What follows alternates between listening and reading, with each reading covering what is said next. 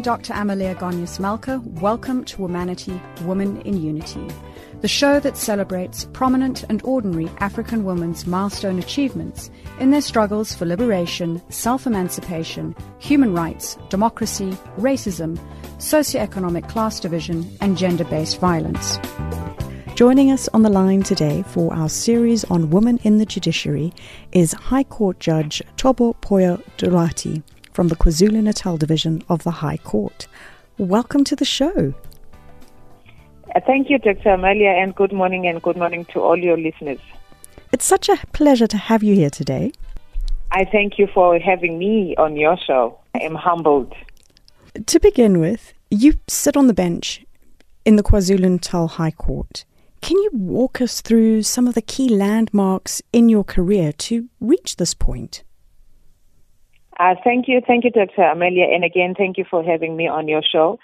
I am a judge of the High Court, as you've correctly said. I am currently acting in the Supreme Court of Appeal in Bloemfontein, but Bloemfontein is home because of the coronavirus, so I'm currently acting there as a judge in the Supreme Court, but I still remain the judge of the High Court in KwaZulu Natal. I was appointed on the 1st of June 2014. This was after having graduated from my B.Proc degree at the University of Transkei. It was called that then, but now it's called Walter Sisulu University. After graduating there, I came to KwaZulu Natal, and I wanted to study, which I did. I studied my postgrad diploma in tax, and after finishing that, I got a place to do my articles of clerkship so that I could be admitted as an attorney. Fortunately, I was able to be exposed to conveyancing, and when I was admitted in 1999 in February, I got admitted as an attorney and conveyancer of the High Court of South Africa. And then I practiced as a professional assistant at the firm Hoskins and Nobo at the time. And in the year 2000, I became a partner of the firm, and we changed the firm name to be Thoba Poyo-Dlwati Attorneys. That's where I practiced until I was appointed as a judge in June 2014. I was a director. I practiced especially in conveyancing, in estates, and later commercial litigation. You've got a very structured approach to all of these milestones. Was becoming a High Court judge always on the agenda? It was. I always wanted to be a judge, but you don't become a judge because you want to. You get identified by the judge president to come and act. So you get approached to come and act as a judge. Some of the things that they use is your experience and how you have fared in the legal profession. And so I was approached, Judge President at the time, Judge Shabalala, in 2009 to come and act. And at the time, I just felt I wasn't ready to be an acting judge or to be a judge. I thought I was still very young. So I declined. And 3 years later, in 2012, Judge Patel, who was also the Judge President, invited me to come and act. And I thought, let me just go and try this. And at the time, he managed to convince me that you actually can be a good judge. You can do well. So, and when I got advice, because when you're going to be a judge, for me, it's like you are being put in some cage where you can't do most of the things that I have done. So I spoke to some of my senior colleagues, and they said, if it's your dream, you better do it now because things change with time. So I took the advice and I made myself available and I got appointed. And never looked back since? I haven't looked back since. I enjoy my work. And thinking about your career as a judge, can you share with us a couple of memorable cases that have stayed with you? Yes, definitely. Some are, in fact, most of them are sad.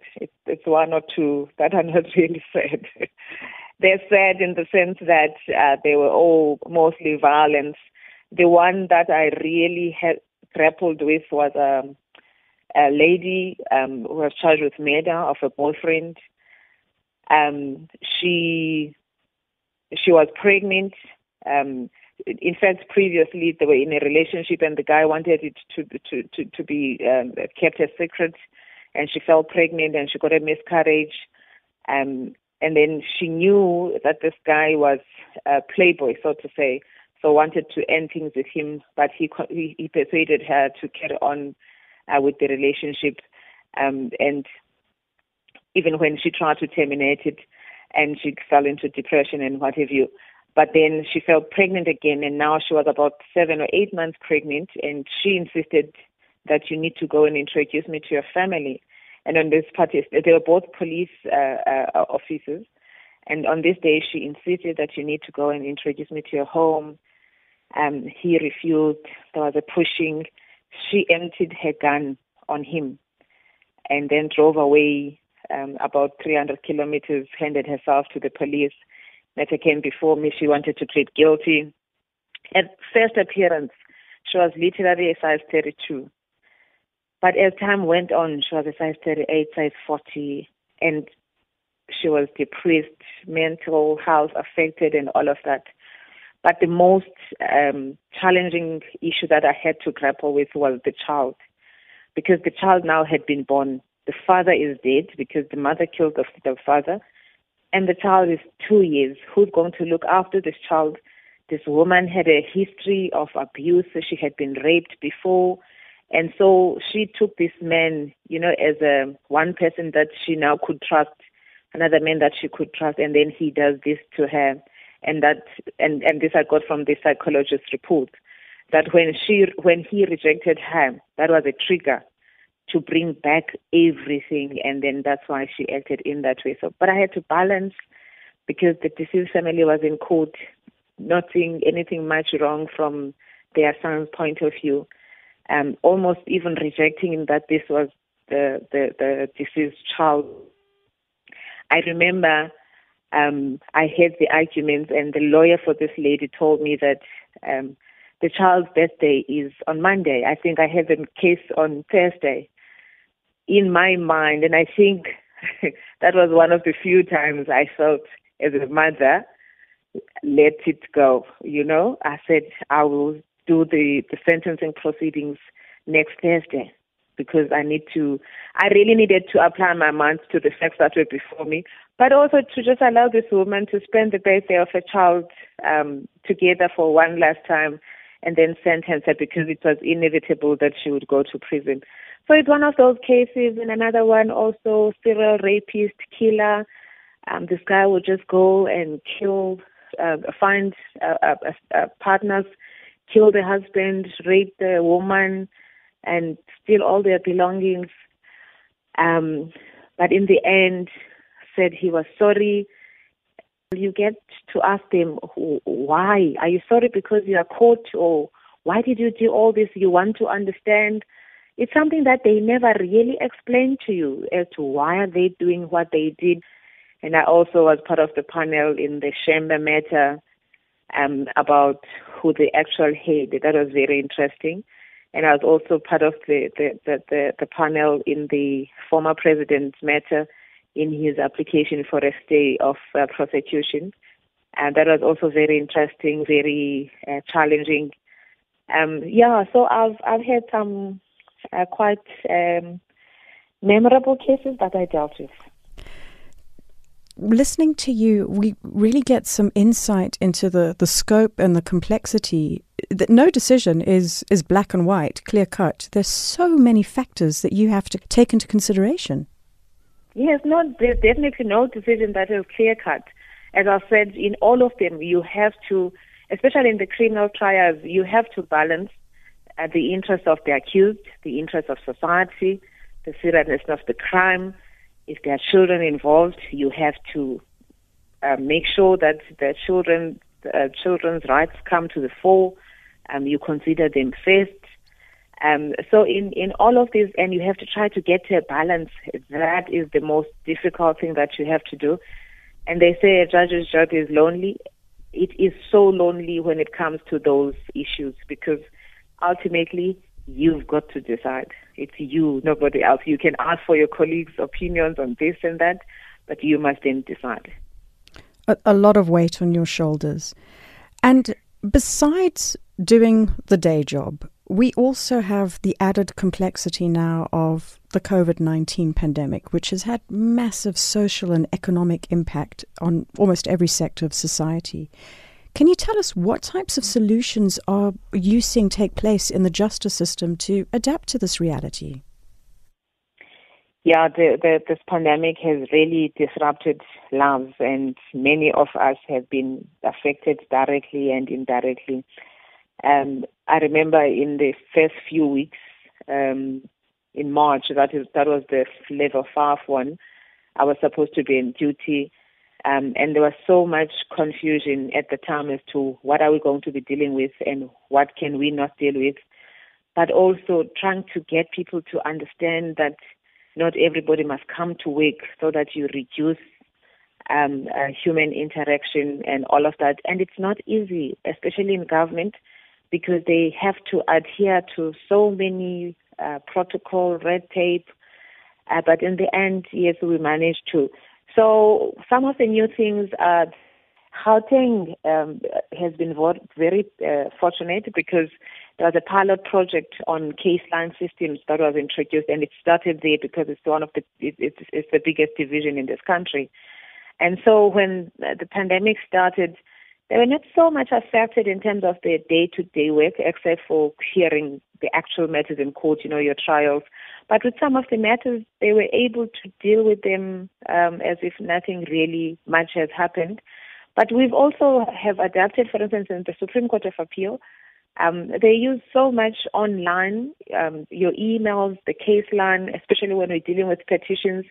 I understand that previously people used to post these petitions every week so that it can come to you. And some of the judges, one of the judges was telling me that I reside in the rural areas. I didn't even know that there was a courier for me. And one of the senior judges phoned and said, I've been waiting to hear from you about this matter. So everything now happens on emails. You get sent on emails. We're going to start with our virtual hearings, online hearings, and all the practitioners almost prefer it. And because of the age in the bench, I laughed when they said people that are over 60 should stay at home. I'm like, okay, how many of us, for instance, in KZN, in Pietermaritzburg, where my base is, will literally be at work? And I think I couldn't reach far because most of them are above the age of 60. And that was one of the biggest challenge. But yes, we are improvising. We are hearing matters online. We are dealing with matters more online than before. And of course, this comes at a price, because nobody was prepared for this. The practitioners were never prepared that they have to upgrade their systems, because now everything is going to be online. Even the members of the public, people want to see justice being done. They can't see justice being done because people are limited to come to court, and it is quite unfortunate. It is one of those things that really have to be improvised. It sounds as though the systems are revolutionizing themselves, and that they will come to a point where it will almost become more efficient. And when we return to some form of normalcy, that doing things online and the virtual space will actually become the new normal. That seems to be, it will be the case. In fact, it seems to me that we're going to cut so much of some unnecessary costs. Remember, I said they were using the couriers and everything, but if everything is online, that's cutting all those costs. If somebody had to come to court to hear a particular matter, you cut down on all those costs, because it's safer to now sit at home and hear the matter online. Even if you are in the courthouse as a judge, you don't have to have counsel there. They can stay at home and you can continue some of the good things that the pandemic has brought to us, like the online virtual hearings and some of those things. You seem to be very pioneering, and one of the things that struck me when I was looking at your CV is the extent of your activity in various legal associations. For example, you previously served as the president of the KwaZulu Natal Law Society, the president of the Southern African Development Lawyers Association, and a member of the South African chapter of the International Association of Women Judges. The International Development Law Organization believes that improving women's ability to work in justice institutions is essential, not only to ensure that women enjoy democratic freedoms and equality of opportunity in the workplace, but also to ensure that specific interests of women are represented and advanced in justice institutions. Can you tell us more about these platforms and also how they promote entry of women into the sector? I was active in many of them, the president of the Law Societies, SADC, and I am currently a member of the South African chapter of the International Association of Women Judges. At SADC, in fact, let me start by saying the legal profession is male-dominated, and I think we all know that. And so it had to take a decision to say, we need women to be represented in these structures. For instance, at the SADC level, there would be 2 members from each country that are part of the SADC that will represent the particular country. And in most instances, you would find that it's 2 males. And when I started, I put a proposal that it must be 1 man and 1 woman. And I remember at the break during that meeting, they said, where must we get them? I said, I don't know. You will get them, I'm sure. Did they really say that? Yeah. Oh, no, yeah, they do. And I said, you must find them. You must find the women to come into this association. And I'm proud to say that after I was the first woman president of the SADC, but the person that succeeded me was also a woman, and till today, you will have most of the time the executive to be women. So you just have to be conscious of it, and you, as a woman, with lots of support from other men, I must say, you have to try to make sure that you instill the position that it is not normal to have a whole men board. It's abnormal. So they need to do something. Once they must look at themselves, before a woman says something and say, there's something wrong here. So in those associations, then I was able to have an influence to ensure women who want to be judges made sure that they get away. In South Africa, we're fortunate in the sense that with the transformation and even the government policy, there is a very positive mood to have women to become judges, but it is still a very difficult task. Hence, you need progressive leaders that will make it their case that women get identified, because there are women that are as equally capable, competent, and fit and proper to be judges. The Women's chapter of the Judges Association encourages and shows that we get more women to become acting judges, to become magistrates. So that is what we are doing, and where necessary, we also lobby the various interest groups to ensure that these objectives are met. And when you say that, I saw there were some 2017 statistics which indicated that only 37% of South African judges are women. And I think that besides the gender imbalance, that there's also an ageism factor to this too. Could you tell us more about your experiences?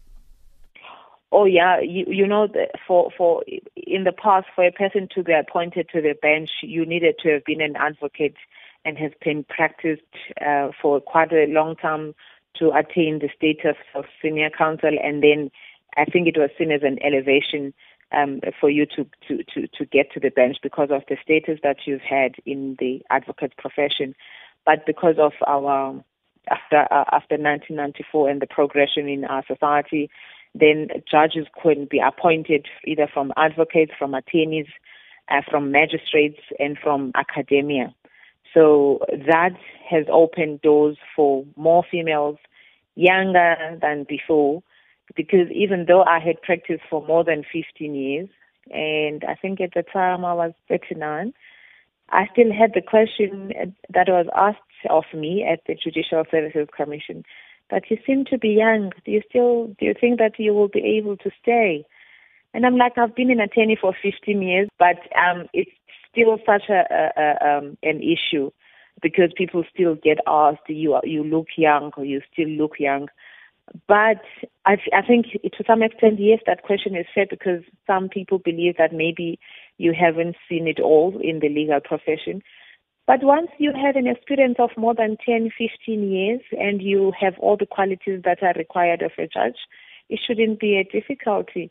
And we need a political will, so to say, to make sure that women and younger people that are as capable get to be appointed as judges.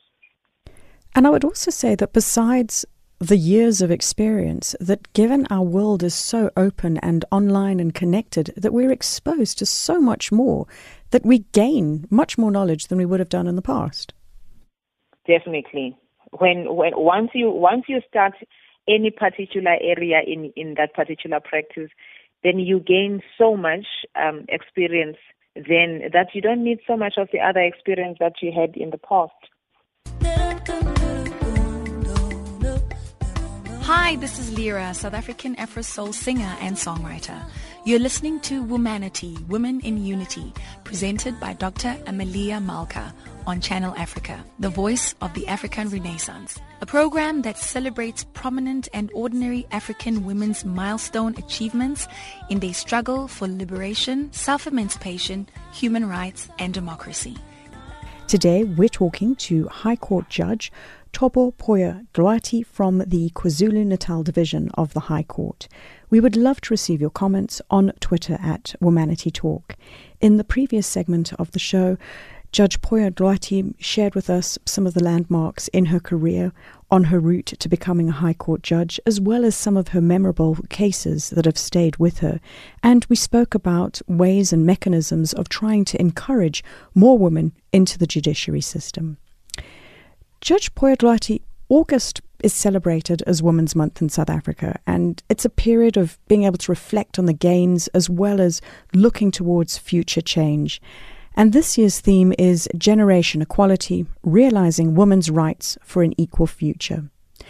Thinking about the recent past, in your opinion, what would you say are some of the important equality gains that women have attained?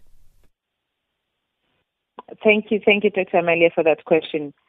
If you look at the law reports in particular, before we even go to generally, there's so much that women have gained. There are so many cases that have allowed women to participate in areas where they were not able to participate before. If you look at the case of the Constitutional Court in Shilubane, it dealt with the vendor chieftaincy.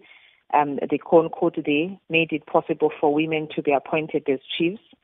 If you look at the matter that was heard in Cape Town in 2018, and it also ended up in the Constitutional Court, it recognized the spouses in the Muslim marriages, the women in particular, as surviving spouses in terms of the Wills Act.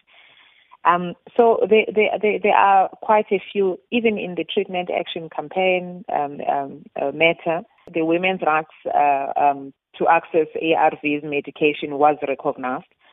And now in 2020, in the Supreme Court, in the Constitutional Court again, before if you were gang raped, so to say, if one of the perpetrators was not in court and only one was in court, it would not be classified as a gang rape because the other ones were not there. But now the Constitutional Court has confirmed that in our modern society, which is founded upon the Bill of Rights, some of the things really need to be discarded, and especially because it founded that some of the doctrine of the common purpose were embedded in the patriarchy system where women were treated as mere chattels, and which ignored the fact that rape could be committed by more than one man as long as others had an intention of exerting power and dominance over such a woman. So by their presence there and watching, they can be convicted of rape. So there are quite various gains that have been made by women. As I said again, our country, because of the policies that we have, seems to promote that there should be 50-50 in all spheres of government. So there is quite a lot that I must say we have gained. In the judiciary itself, we've got our first female president of the Supreme Court of Appeal, Justice Mandi Somaya. I think she was appointed in 2017, I think, or 2018, I'm not sure. That she was the first black or even just first female president of the Supreme Court of Appeal. So that's quite a gain again for women. So, and we know that in Parliament we've had our first Speaker of the National Assembly as a woman. So that there are quite various gains that we have got as women in this country. All those points you mentioned are incredibly important, and I think that it creates this visibility of demonstrating what women can achieve and their capabilities. So that provides examples to not just other women as opportunities, but also to men to show that we are perfectly capable and competent of holding these posts. And the legislation that you've spoken about, from the treatment action campaign with ARVs to trying to alleviate aspects of gender-based violence, that it's all about developing on women's rights. Thinking towards the future, what do you think we need to build a more egalitarian society where we are seeing greater efforts of equality and limits aren't imposed on women? I think we need more activism, especially by women, and we need to educate even the men that are amongst us. And we need to ensure that people at the leadership are conscious of the fact that women are as important. I have no doubt, and I suppose because I am a woman, that there shouldn't be any question mark in terms of the capabilities, in terms of the competencies that are asked. But I think because of our past, especially in Africa, patriarchy is sort of embedded in everybody's mind. And that's why maybe we still don't have a woman president of our country. So I think by education, by mobilizing advocacy, we should never stop. We should never stop to talk. We should never stop to make sure that our talent is seen. We should never stop to excel in what we do. And maybe someday somebody will realize that, there should be no limits. But the quotas also work, for me. Because once you say, if there are two positions, you say one should be a woman, people will see that, wow, there are women that are capable, there are women that are competent.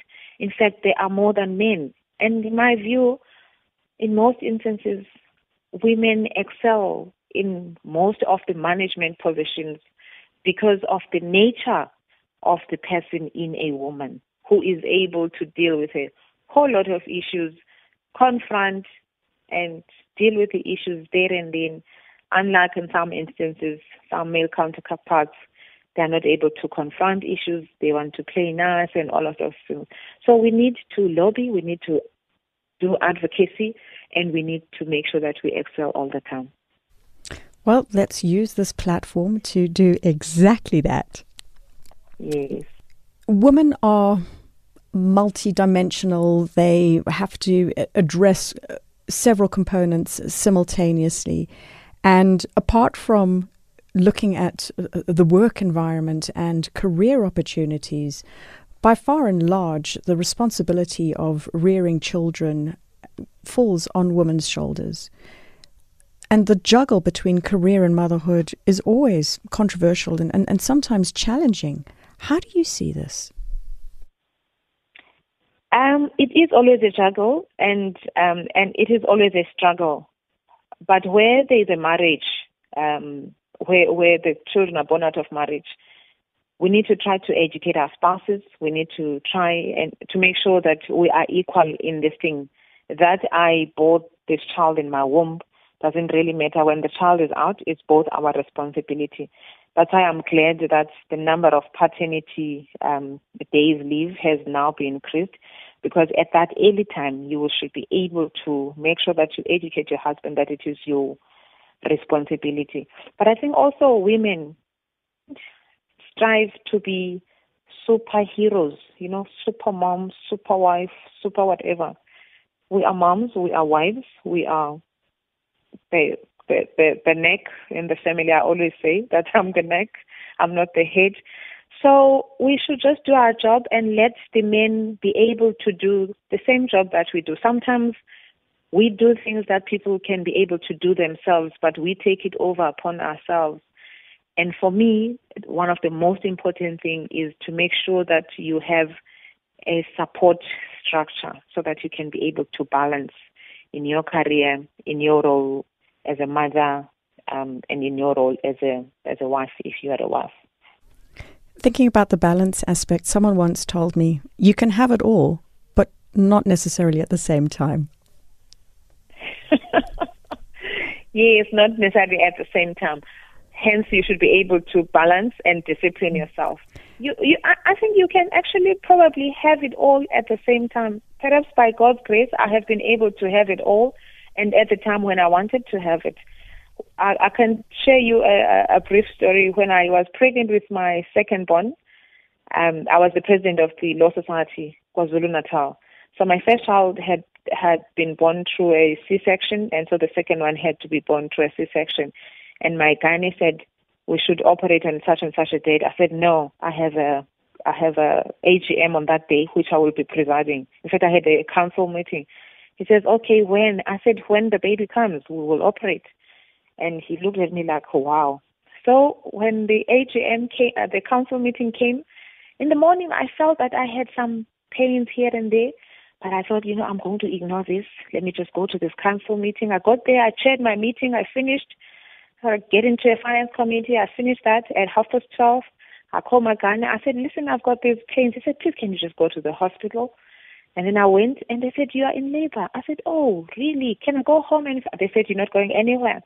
So I did my council meeting, and I had my baby that afternoon, and in the evening I sent everybody, that baby born and what have you. They said, but when? I said, when I was chairing your meeting, I was in labor. You are. It can happen. You're the epitome of multitasking. Yeah, it was true multitasking. 2 weeks later, I had the AGM. 2 weeks, you haven't really healed, but I made sure that I go there because I don't want the criticism that, you see, women want this and that, but they can't. I was there, I chaired my AGM, and I finished what they call small break. For me, was a feeding time break. So in the council, they knew that small break is feeding time break. Wow. And so you can try to have it all at the time when you want it. Wonderful story, and must be a fantastic memory. One of the questions that I ask my guests on the show who've made tremendous achievements in their respective fields of expertise is about some of the factors they consider have contributed to their success. Can you tell us, in your opinion, what do you think have been some of the key drivers to your success? So I come from a rural village in the Eastern Cape. The town is called Engcobo, and there are not so many educated people there. So I was determined to be a graduate in my own family. I was determined at the time to be a lawyer. And when I told my dad that I wanted to be a lawyer, he said, but all the lawyers that I see have got white hair. Are we gonna wait for so long for you to be a lawyer? I said, no, I can do it, whilst I'm this age, and I will. So I've always been, at a very early age, been convinced that I can do it. So for me, it has been determination. It has been focus. And obviously perseverance and hard work, lots and lots of hard work, because you have to prove yourself times 3 than your opponents most of the time. So, yeah, it's really been those. And whilst you were growing up, what would you say have been some of the pivotal moments in your life? Some of the pivotal moments in my life, for instance, making sure that I graduate within the time that was there, and being at the leadership of these societies, and that I would have done, and seeing, because at least I'm much younger than some of the women, seeing some of the women presiding in big cases, and for me those were some of the quite important areas in my life. To see some women judges in the Constitutional Court, to see some women judges in the Supreme Court of Appeal, to see some women appearing in court and getting to be judges. Those are some of the key important aspects that I saw as influential in my life. And because we're celebrating Women's Month, can you share with us who've been some of the strong women in your life? One of my strong women, she's actually my friend, is my friend Andy Sondoni. She was the first woman president of the Black Lawyers Association. The determination, the focus, the resilience that she showed played a very big role in my life. She's very honest. The president of the Supreme Court of Appeal, Justice Maya, also from the Eastern Cape, young, married, had children. It showed me that it can actually be done. My mother, who's an uneducated woman, but was able to look after 11 children and make sure that all of them are graduates. She's one of my key role models in my life. Thank you for sharing them with us today. And finally, in recognition of Women's Month, as we close out our conversation today, can you share a few words of inspiration that you'd like to pass on to girls and young women on the continent that are listening to the show? You know, with young women in particular, I'd like to... There are some key things in a person's life that you should make sure that are always there no matter what. Your integrity, you know, just like ice, just like trust. Once it's lost, it's very hard to be gained again. So just make sure that your integrity is at its best at all times. Be humble, because it's only when you open your mouth that people know about you. Have faith. Have faith in what you believe in. I believe in God, and all the time I do the best that God has given me to do, and I always believe that He will do the rest. So I always do my best. Do your best, excel, and give it your very, very best, whatever you are doing.